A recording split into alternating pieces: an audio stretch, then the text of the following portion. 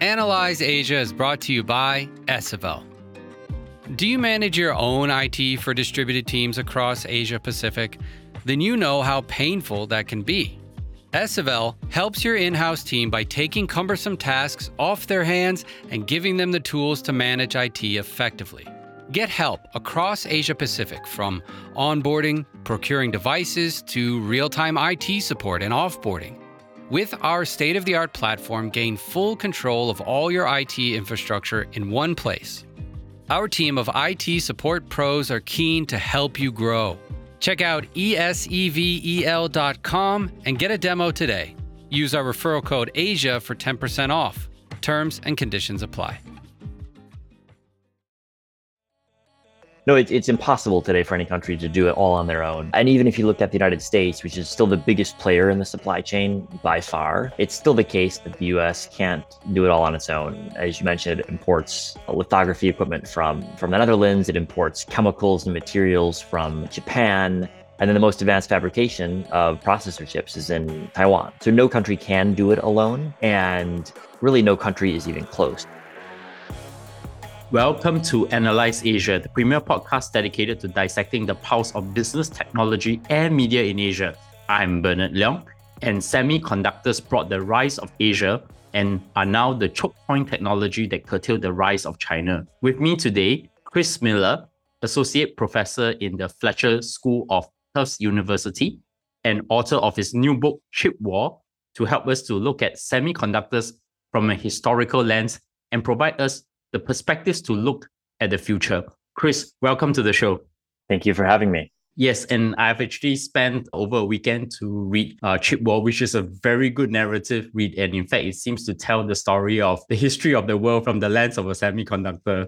In this podcast, we always start off with getting to the origin story of the interviewee. So my first question to you is, how do you start your career? Well, I began as a historian focused on the Russian economy and the history of the Soviet Union. And I previously wrote 3 books on different aspects of Russian history and political economy, on the pathologies of the policymaking process in the late Soviet Union. And my second book was on economic policymaking in Putin's Russia, called Putinomics. And then finally, a broader survey of the relationship between Russian economics and population trends and infrastructure with its foreign policy in Asia. And I came to this topic, semiconductors, not planning to write a book called Chip War, but planning to write a book analyzing the arms race and the missile race during the Cold War. And the question that I wanted to answer was, why was it that the Soviet Union, like the United States, could build nuclear weapons with extraordinary explosive power and in large quantities? Why was it the Soviet Union, like the US, could build rockets that send people into space and actually sent the first satellite and the first person into space, but they couldn't miniaturize computing power with any success at all and fell far behind in computing? And this struck me as an interesting puzzle because everyone realized that computing would be not only economically important, but also militarily important. And so there was every incentive in the Soviet Union to invest heavily in computing, to try to find ways to apply computing power to military systems, but it just didn't work. And so as a result, the Soviet Union, which kept up in the key technologies of the arms race in the 1950s, 60s, and 70s, which were long-range missiles and nuclear weapons, failed to keep up with the key technological trends in the 1980s and 90s up to the present, which are the application of intelligence to military systems. And so that was the puzzle that led me to this book. And the more I learned about weapon systems and missile programs, the more I realized that the interesting part of contemporary weaponry is not really the engines that power rockets, nor the metallurgy that's involved in making the case of the rockets, but actually the guidance computers inside of them. And that's true for basically all weapon systems today. The interesting part and the part that makes them useful and deployable is actually the guidance system and the communications that enable it, and the broader infrastructure of acquiring, sending, processing information that connects weapons to their targets. And that was fundamentally a question of computing power. And the more I dug into that, the more I realized that actually semiconductors stand absolutely at the center of the production of military power today. And not only military power, as I'm sure we'll discuss, all of the key trends in recent history, I came to realize not really be understood properly without understanding the computer chips that enabled them and drove them forward. So it's a pretty serendipitous discovery that actually from military that leads you to the history of semiconductors, and that spanned the history of the world in the last 3 to 4 decades, and still the story is still ongoing. So I have one more question for you. What are the interesting career lessons that you can share with my audience through your own experience? I guess from being a historian, academic, now writing a book on semiconductors. Well, I guess what drew me towards this topic originally was not any sort of plan, but just a desire to understand at a pretty granular level the details of military technology. And then I decided to write this book, Chip War, not solely because of the military aspect, but when I was able to understand some of the connections between that and several other contemporary themes today. And I was doing the initial research in the very early stages of when the US was beginning to dramatically restrict the supply of chip technology to certain companies in China, like ZTE and Huawei.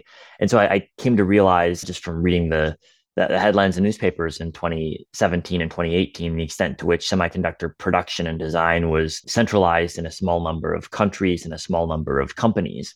And so that helped me understand the lines that connected the early Cold War story that I was analyzing historically and the present day that was in the headlines. The third data point that helped me triangulate the fact that there was something really important going on here was when I was studying some of the trade data in the late 2010s and came to realize that China spent more money importing chips than it spent importing oil, which is sort of an extraordinary data point, and helped me realize that actually I didn't understand globalization in its full context. I was missing something fundamental. And when you start digging into trade data across the Asia Pacific region, what you find is that semiconductors are absolutely fundamental. In Taiwan, over 40% of exports are integrated circuits. The Philippines, Malaysia, 25%. Korea, over 15%. And so any description of globalization that doesn't put semiconductor trade absolutely at the center is missing something important. And so I think piecing together those three different facets, the military story, the trade and globalization story, and the US-China dynamics were really helpful in helping me realize that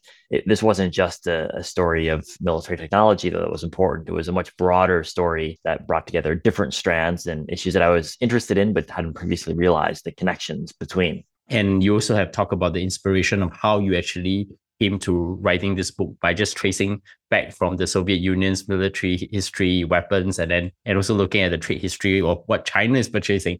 I think the first question I probably want to ask you is, what are the key themes and major takeaways from the book that you intended for your audience? Well, there were a couple of things that stood out to me. First was the extent to which Moore's law, which predicted exponential growth in the number of transistors that could be put on a chip, and therefore the amount of computing power that a chip can produce, was a far more dramatic force than I'd previously realized. I'd heard of Moore's law, but hadn't really thought through the consequences. And in fact, nothing in contemporary society can be understood without the fact that we're able to apply vastly more computing power to all sorts of problems because of Moore's law. So the first thing is just the overwhelming importance of exponential growth in computing power to all aspects of modern life.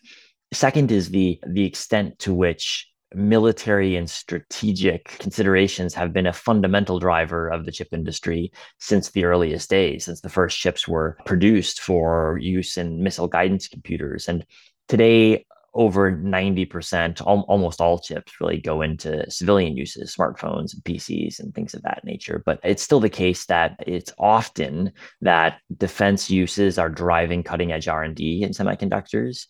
And it's increasingly the case today, compared to the past couple of decades, that concerns about the application of semiconductors to produce military power is at the core of what's driving government policy towards this industry. And so the complicated balance between commercial considerations that drive companies and strategic considerations that drive countries has also been there since the founding of the industry. And the third facet is the extraordinary scale at which the semiconductor industry exists. And the scale happens both at the macro level and at the microscopic level, and they're related. The transistors on the chip in your smartphone, for example, are among the smallest devices humans have ever produced. And there's over 10 billion of them on your smartphone if you've got anywhere near a recent model. But it's only possible to create virus-sized transistors by the billions and billions because we've got extraordinary scale.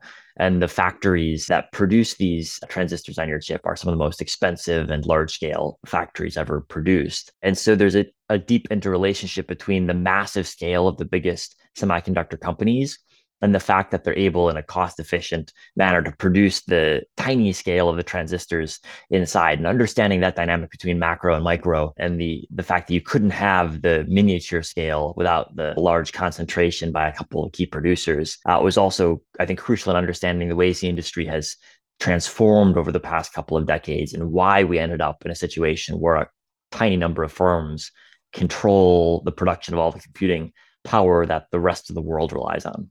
Which is a bit ironic because when I was growing up, a lot of people were saying that semiconductors are commoditized, and then the investment bankers were sprouting all this thing about hardware being commoditized. And today, this is the actual lifeblood that is controlling most of the trade between Asia, US, and the rest of the world.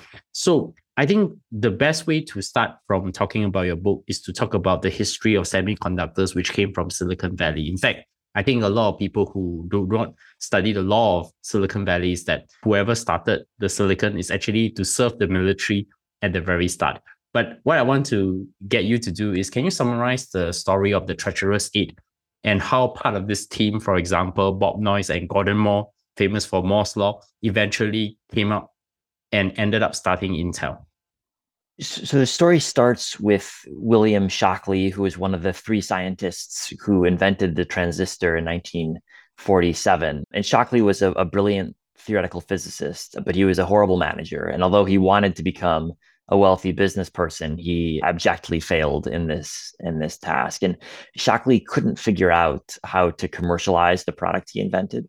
And because he was a horrible manager, no one else wanted to work with him. And so 8 of his smartest young engineers abandoned his business in the 1950s and set out to found their own company, Fairchild Semiconductor. And although these 8 individuals hadn't played a role in theorizing the transistor or inventing it, they played a fundamental role in turning it into a valuable product. And I think this story here is a great underlining of the huge difference between scientific invention and commercialization. And the semiconductor industry has relied on all sorts of scientific inventions and Nobel Prize winning research, but it wouldn't exist in the way it does if it weren't for the commercialization step. And that's what Bob Noyce, one of the founders of Fairchild, was extraordinarily good at, was matching new science with commercially viable production.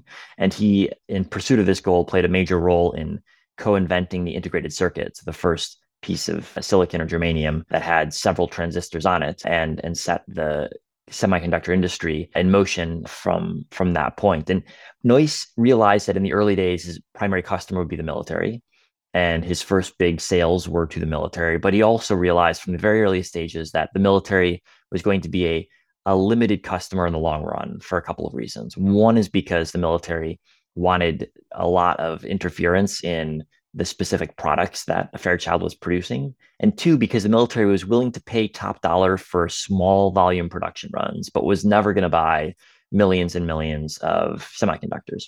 And so Noyce tried to capitalize on the fact that he had the military as a customer willing to pay high prices, but then he used that to springboard to a much broader civilian market. And that was his vision really from day one.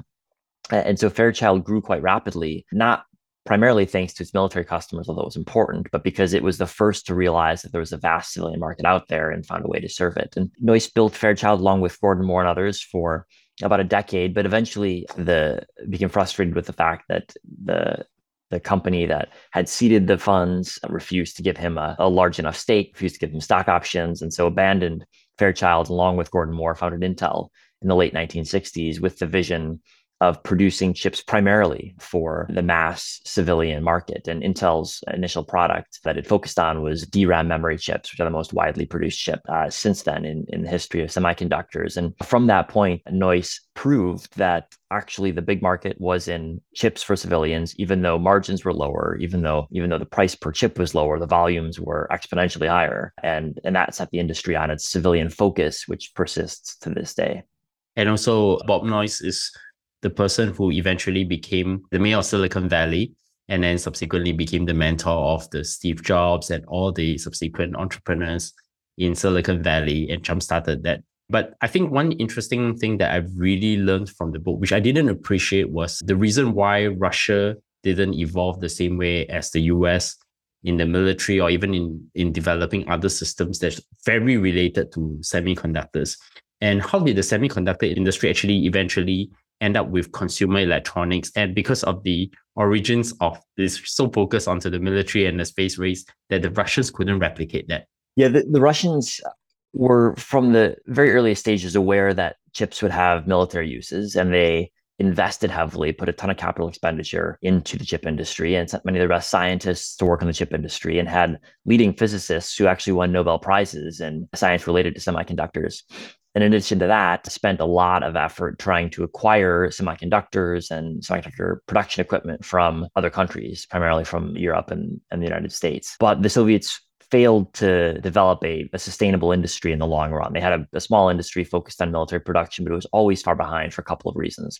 One was that they didn't have the civilian market at home with nearly as much scale. And so they were always producing at far smaller production runs than in the US or Europe or eventually Japan, which could serve the rest of the world. And the Soviets were producing for themselves and for a small number of militaries in Central and Eastern Europe. So that was one issue. The second issue, which was equally significant, was that the Soviet Union never adopted a outsourcing model for assembly and testing. And so whereas US, Japanese, and European firms very early on turned to Taiwan, Hong Kong, and the Philippines as a place to find cheaper labor for assembly, the Soviet Union didn't do that. And so costs were always higher. And the third factor was that because the Soviet Union was focused on copying and catching up without any exposure to world markets that would force companies to be efficient, produce products that markets wanted, there was always a copying mentality in Soviet semiconductors that never produced any sort of durable, innovative structures or R&D processes that really worked. And these three factors combined to produce an industry that existed for a long time and was able to produce decent chips, but never to produce anything close to the cutting edge, and ultimately ended up failing the Soviet military because it remained so far behind with lower quality levels and lower production run than what the US military could access via Silicon Valley. And this is interesting because if you think about it in parallel today for China, they have brought the chips from the US and they never developed the capability. I think one of the big major differences is that the Chinese has an open economy and at the same time was able to have the economy to actually develop semiconductors, which they didn't. They also built on top of it. But we'll come to the China story a little bit later. The interesting part is history doesn't repeat itself, but actually it seems to rhyme. So can you talk about the rise of Japan and how it actually displays Intel in the process? And then of course, the very famous story that was told by Andy Grove, the CEO, Only the Paranoid Survived, that it forced the company to pivot to microprocessors in the 1980s. So Japan was a player in the chip industry from pretty early days, and the Japanese government tried hard to incubate successful semiconductor firms. And as the chip industry began focusing on DRAM memory chips in the 1970s and into the 1980s, it opened up space for other countries to really compete in an active way. And the reason was that DRAM chips from the 70s up to the present have basically been progressing along the same trajectory. And it was pretty clear what the trajectory would be, more advanced types of DRAM on a pretty regular product schedule. And so if you compare DRAM chips between different countries or companies, it mattered less whose DRAM you were buying because they were all kind of the same. What mattered is who could get out the next generation the fastest, and being a couple months in advance made a difference, and who could produce them at the lowest cost with the highest quality. And those were parameters that were less about thinking creatively about the markets you were serving or designing new products, and more about effective execution, plus the cost of capital investment and your willingness to invest capital. And those were a criteria in which Japanese firms were able to outcompete US firms in the late 1970s and throughout most of the 1980s. In terms of quality, Japanese firms, because they realized to a much greater extent than US firms in this time period that semiconductor production, especially DRAM production, was a manufacturing problem rather than an innovation problem. They focused on manufacturing quality to a degree that most American firms in the 70s and early 80s didn't. And as a result, their quality rate was far higher. They had fewer defects than American firms. And then secondly, because the DRAM business was a race to get to the next generation fastest, and if you didn't get to the next generation fastest, your generation would produce a lot less money for you because your competitors would be able to outcompete you for that generation. The ability to invest at low interest rates for a longer period of time was a huge advantage. And that's where economic differences between the US and Japan played a major role, in part because in the 1980s, US interest rates were high as the US was trying to fight inflation.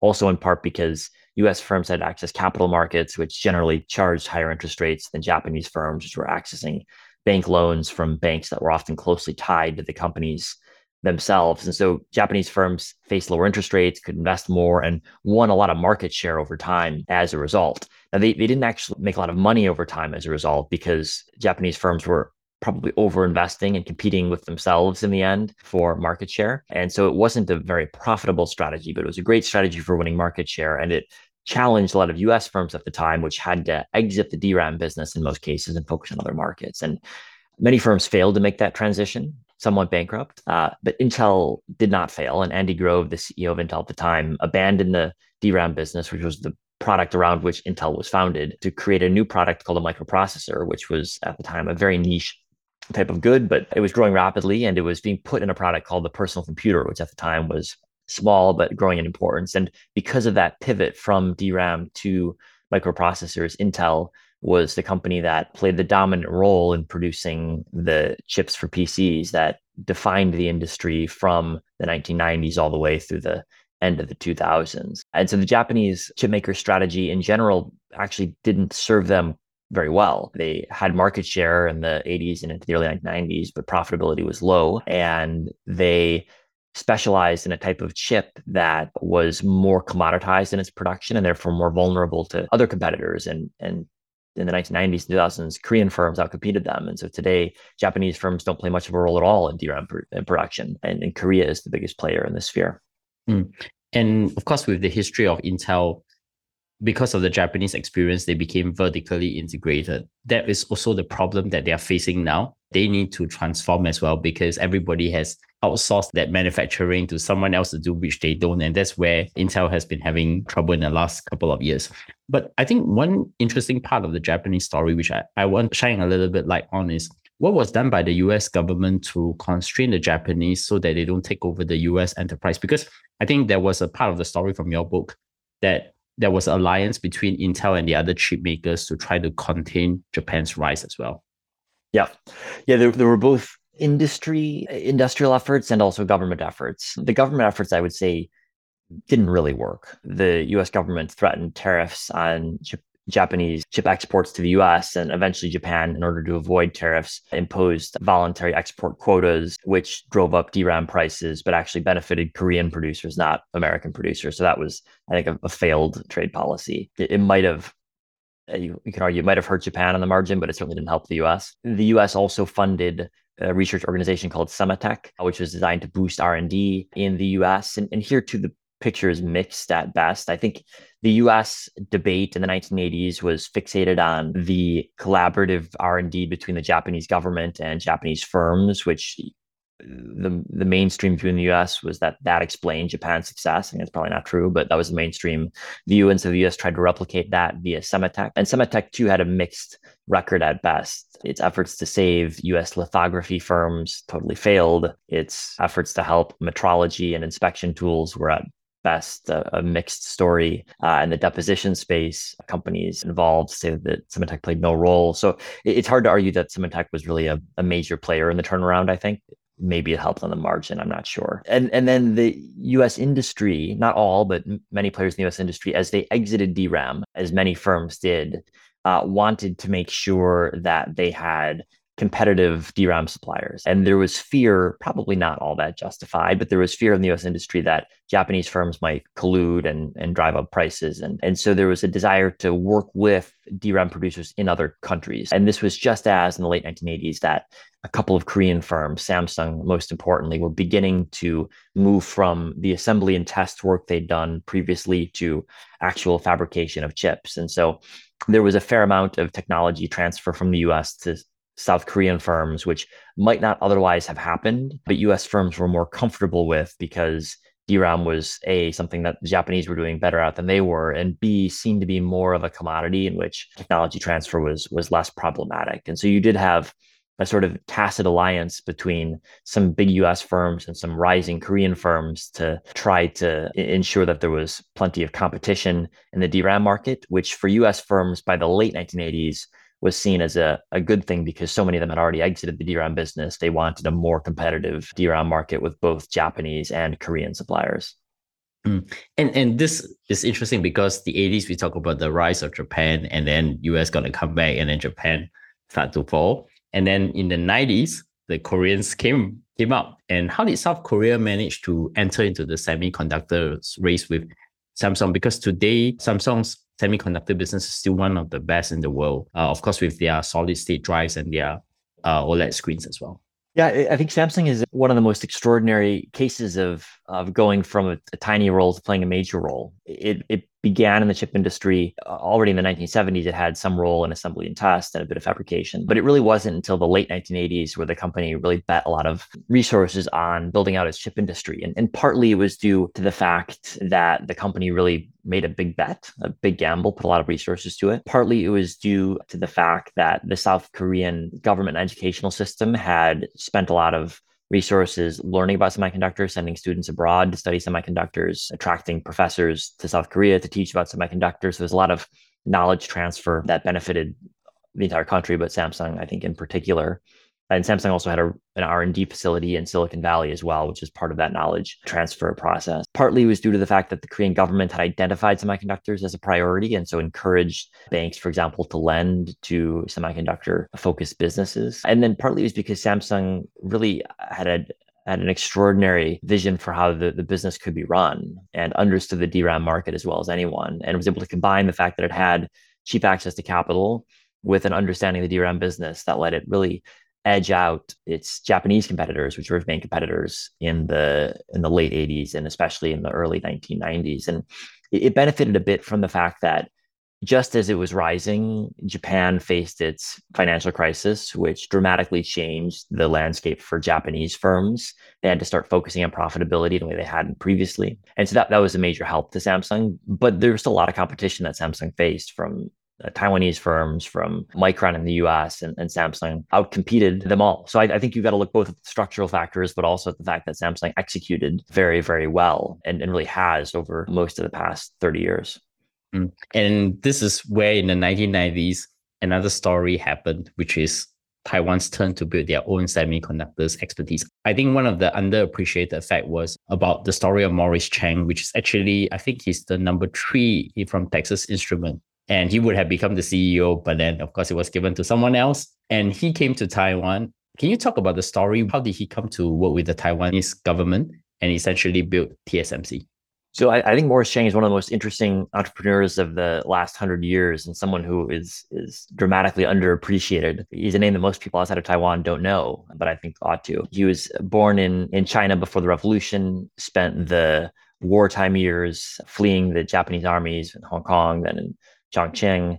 Then the communists took power, and so he fled again, enrolled at Harvard right afterwards, becoming the only Chinese student in his class. Then eventually gave up on his study of Shakespeare at Harvard to do something more useful, he thought, and transferred to MIT and became involved in the semiconductor industry in the very earliest days, and was hired by Texas Instruments, which is one of the kind of hot startups, if you will, of the late 1950s, and played a really fundamental role in learning and teaching the rest of TI how to produce chips effectively.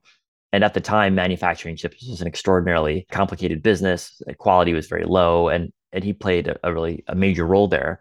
And over the course of his work at TI, he helped TI begin to establish offshore assembly and packaging facilities. And one of the places that he urged Texas Instruments to look was Taiwan. He had a couple of classmates when he did his PhD at Stanford who were from Taiwan, told him the conditions there were good. And so he'd never been to Taiwan before, but visited in 1968 as part of TI's effort to scout out the best facilities in the region. The other competing location was Singapore, where TI eventually also opened up a facility, but they chose Taiwan first. And from that, Chang developed a relationship with several of the key leaders in Taiwan and a number of the ministers that played a really major role in Taiwan's overall economic development strategy. People like KTE and YS Sun, he got to know quite well. They visited him whenever they were in the United States. He visited them occasionally when he was in Taiwan. And so when he was passed over for the CEO job, and what must be one of the great errors of business history in the 20th century, he was looking for something new to do. And he'd already been a really high level executive. So there weren't that many other jobs that would have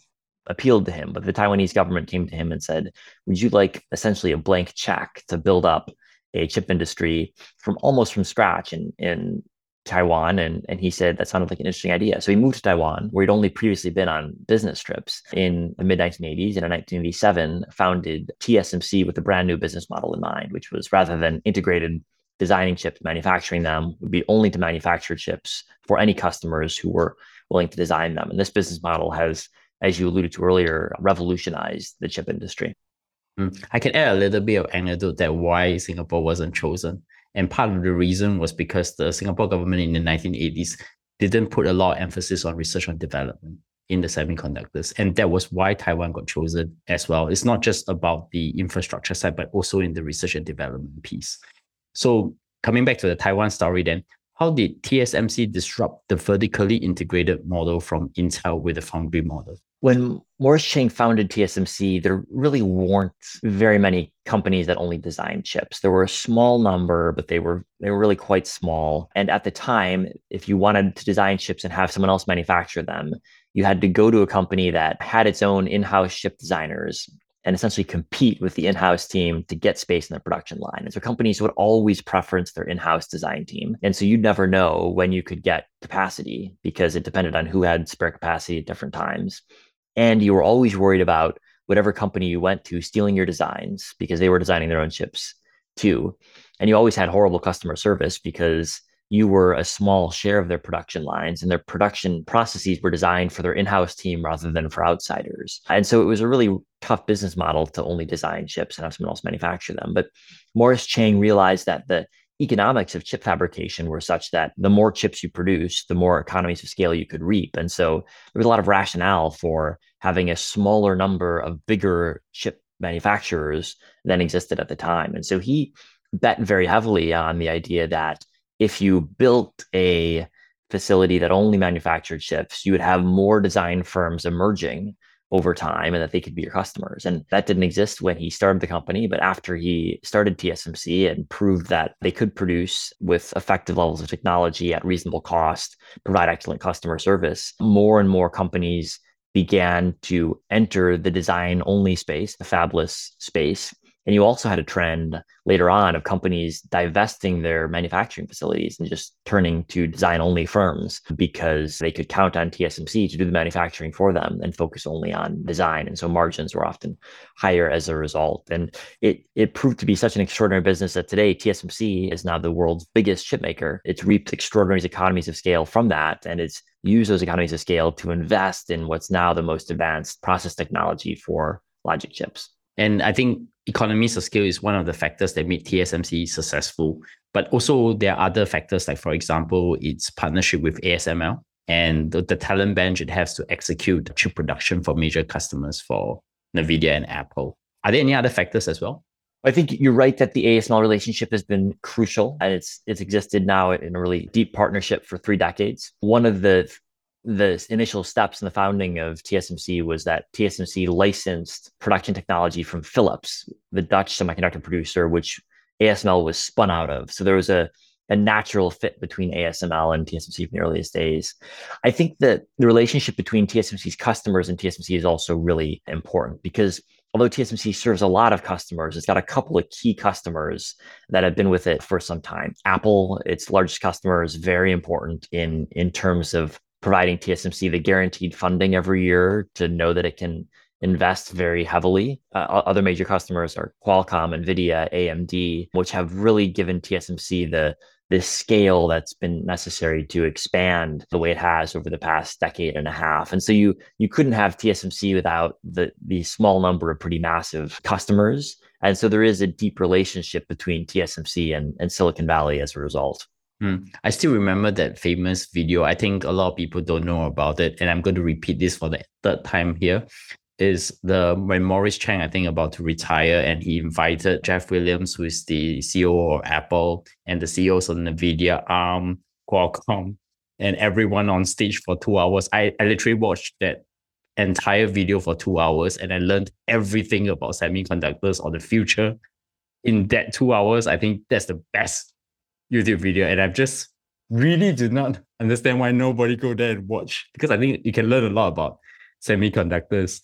on that. But I want to come back to the discussion on, if we look at the semiconductor supply chain today, it's extremely specialized. I think Taiwan produced the chips.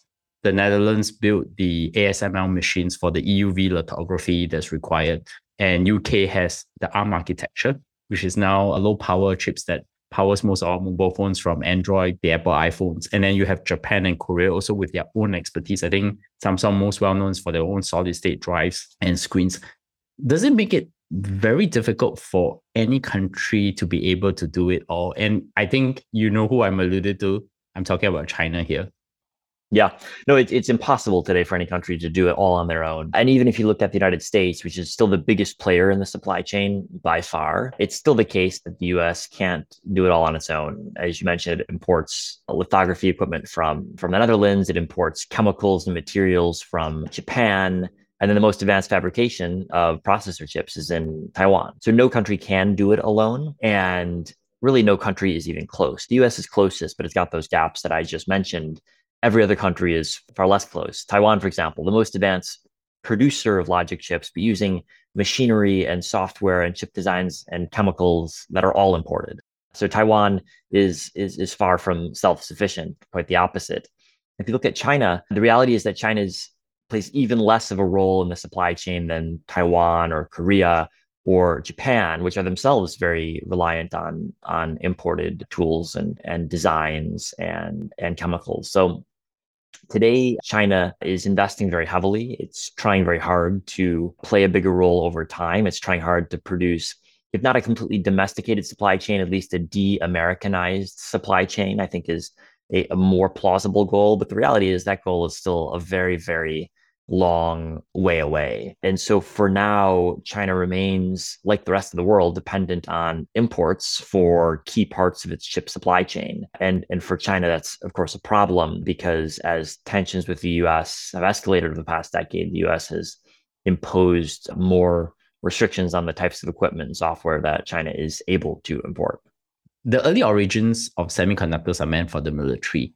I guess the reason why the Russians couldn't replicate it was because of the supply chain and also the fact that the US have turned semiconductor for civilian use, and it spurred a lot of technology innovation as such. I guess, why is it then China is so severely limited by this choke point technology then? Well, I think the reality is that if you want to make an advanced chip, you need equipment and software and chemicals from countries that are, for China, geopolitical competitors, if not rivals, whether it's Japan, whether it's the US, whether it's the Netherlands, which has defined China as a strategic competitor. Because China's relations with so many of its neighbors, so many technological leaders in the world are so bad that there's a whole set of restrictions on what China can import. And the Chinese government realizes this limitation, but there's no easy way around it because the immense specialization in the semiconductor supply chain, the immense complexity involved in producing the tools and designs and software means that you can't just catch up in a couple of years. And it also means that capital investment, which is the thing that China is really good at, is not on its own a panacea. You need to invest a lot, and the Chinese government has been investing a lot, but there's a lot more that you need to do. You need to develop firms that are deeply integrated into supply chains. They understand what the market needs and learn from the best in the business. And the incentives inside of China's system are no longer to integrate with supply chains, but actually the opposite, to pursue more domestic development, more self-sufficiency. And that's exactly the opposite of what Samsung did when it was catching up, or what TSMC has done. And so I think actually, kind of ironically, the more China tries to have this catch-up strategy play the dominant feature in its semiconductor industry, the more it's actually diverging from TSMC or Samsung or other firms did to catch up. And that's a paradox that's, I think, driven as much by China's domestic politics as it is by the chip industry. I suspect that most of the players in China's private sector tech industry understand this is not the best strategy for technological purposes, but that's a strategy they have given the political context. I also always, when I talk to my friends and then when they talk about why the US and China's rise, then I will always draw them back to the lessons of Japan and Korea, Japan in the 80s and then Korea in the 90s. I guess China's rise is a bit different from Japan and Korea. I think first, it's not a democracy. And second, it's starting to decouple from the supply chain with its own version of the GPS system, Beidou.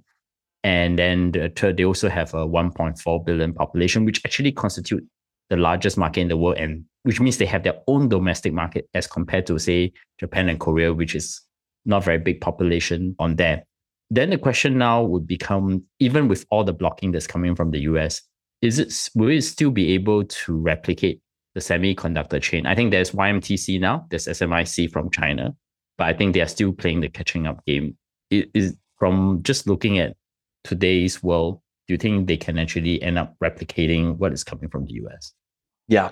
I think the answer is not anytime soon. Maybe in a decade's time, they will catch up on key parameters, but it's going to be a long way away, I think, for a couple of reasons. I think first, if you compare China today versus Korea and Japan in the 80s and 90s, there's some similarities for sure. And there have been some similarities for a long time. And if you look at specific firms, you can find a lot of comparison points. But if you look at the political context, it's really quite different. The US right now has made it clear that it doesn't want to see China catch up technologically, whereas the US was never concerned about Korea's technological advances. And it was only concerned really in very specific instances for a short period of time about Japanese technological advances. And even then, there was extraordinary cooperation scientifically between the US and Japan that was ongoing. Whereas now there's as you say, a sort of selective decoupling underway between the US and Chinese tech sectors. And it's not just the US, partly due to US regulations, but also partly due to other countries' perception of their interests.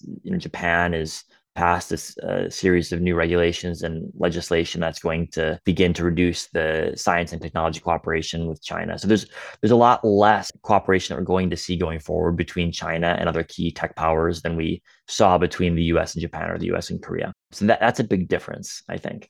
The second big difference is that on the one hand, it's true that China's got this vast domestic market, which Japan and especially Korea didn't have.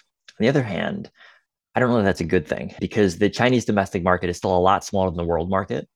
And if Chinese firms, the Chinese government think that they're going to be able to sell primarily or solely to the domestic market and thereby give up the world market, they're going to end up with a market that is 20% of the size of the world market. And so if you've got one supply chain selling to a market that's 4 times as large as the Chinese supply chain, well, the economies of scale that we've talked about benefit the larger supply chain. And so I wouldn't want to be in a position of focusing solely on China's domestic market, big though it is. I'd want to focus on the world market. And so I think that that's a risk to China as well, that it might make it seem to Chinese policymakers or to some corporate leaders that they can only focus domestically. But the reality is that that's, I don't think, a great strategy given just the importance of these massive economies of scale that we've discussed.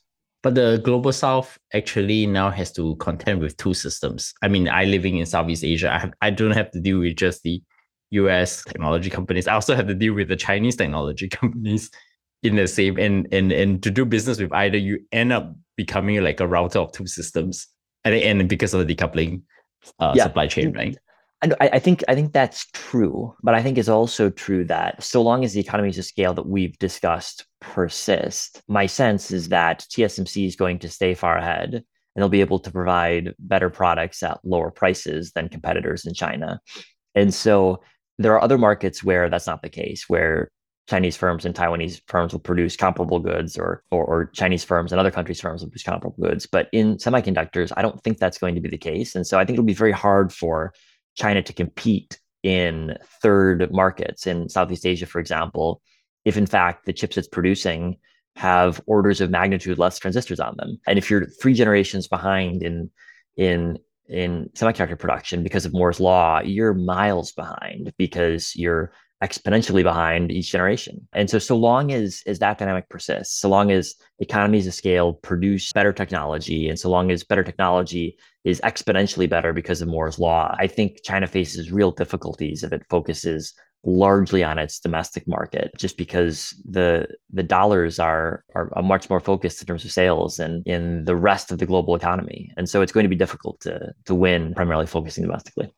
Or unless it leapfrogged and take on something like a quantum computer if it develops Correct. that. But of course, that today is not possible from being a realistic point of view.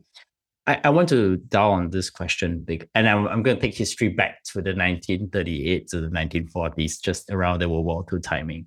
I think given that you're a historian, I think if we start from the present and then dial into Graham Allison's book, Destined for War, about the Thucydides trap.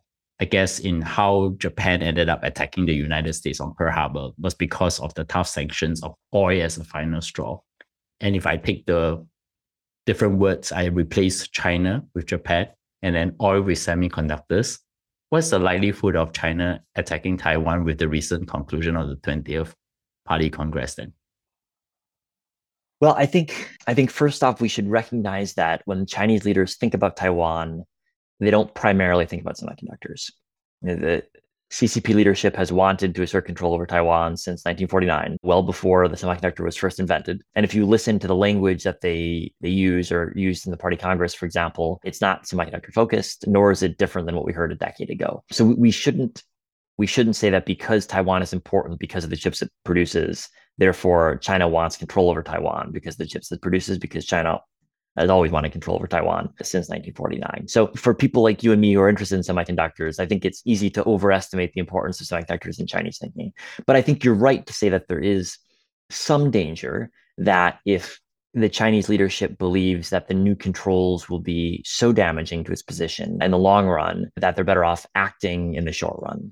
Now, I think the comparison to Japan in 1941 has some similarities and some differences. I think the differences are, A, oil was a lot more important to Japan's economy writ large than cutting edge chips and chip making equipment are today. The US hasn't banned the sale of all chips to China, quite the contrary. Almost all chips that could be sold to China last month can be sold to China this month. It's just a small segment of ultra cutting edge GPU chips for data centers. So that's 1% of the chips that are going into China are being cut off, whereas the oil embargo on Japan before World War II was far larger. So that's different. The second thing that's different is that it was clear to Japanese leaders right after the oil embargo that this was going to be devastating to them both in the short run and the long run, so they had to act. It's not immediately clear to me that Chinese leaders believe that this will be so problematic to them, because they may believe that they can get around it or they can domestically produce their way out of it. And while I think that's probably the wrong judgment, there's uncertainty around that. And so if you're sitting in Chinese leadership meetings, you could, I think, pretty easily tell yourself, well, this will be damaging in a couple of years, but we'll find our way around it. And so I think that introduces enough uncertainty where for China, the optimal strategy is to wait and to try to see if you can get your way around it. Maybe you can, maybe you can't. But that compared to an attack on Taiwan that could well produce a disastrous war for China and the whole world seems like a better strategy. Now, is there uncertainty around that? Yes. Am I more worried about a Chinese attack on Taiwan than I was several years ago? No doubt.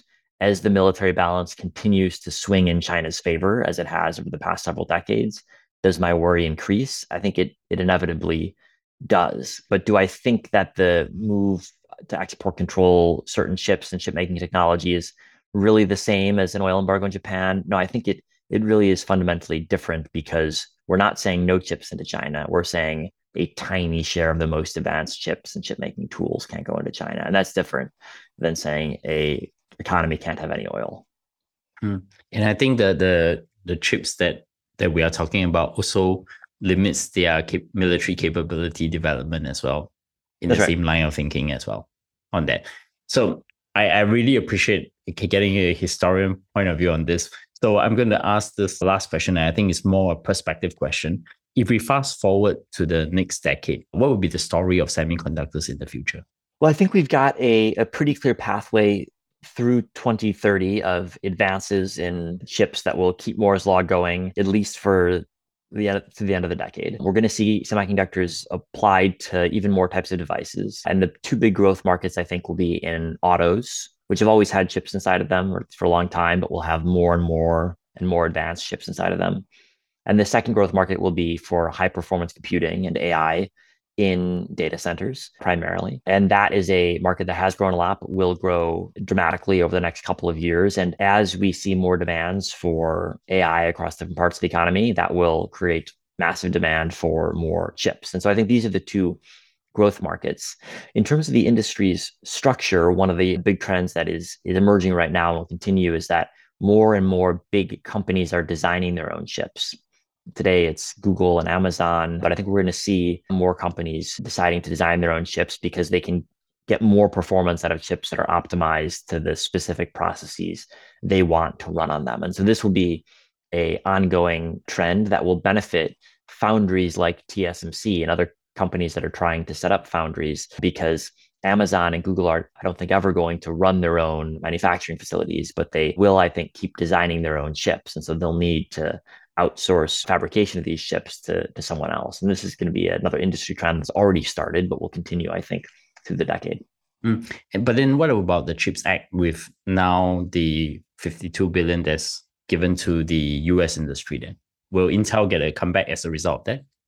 Well, this is a big question. I think whether or not Intel comes back won't depend on the CHIPS Act, because Intel's challenge has not been a lack of money. Its challenge has been getting its technology to work and getting its business model to work. And so there's a turnaround underway right now at Intel. Whether or not it succeeds in turning it around remains unclear. But the comparatively small amount of money that the CHIPS Act will give to Intel, because the funding will be divided between a number of different companies, that alone won't make the difference to Intel. I think much more important is, can they get their business model to work? Can they get their technology to catch up, or at least get closer to where TSMC is?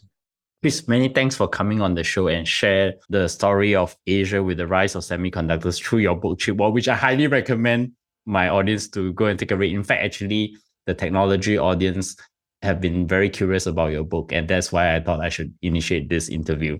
So in closing, I've had two very quick questions. My number one question, any recommendations that have inspired you recently? Well, the best book that I recently read is a book by a historian at American University called Joseph Turigian on elite politics in China and the Soviet Union. And he's got an extraordinary deep analysis of the post-Mao Zedong succession in China based on an extraordinary archival work. And so it's a sort of a minute-by-minute account of the succession struggle after Mao Zedong's death, which I highly recommend.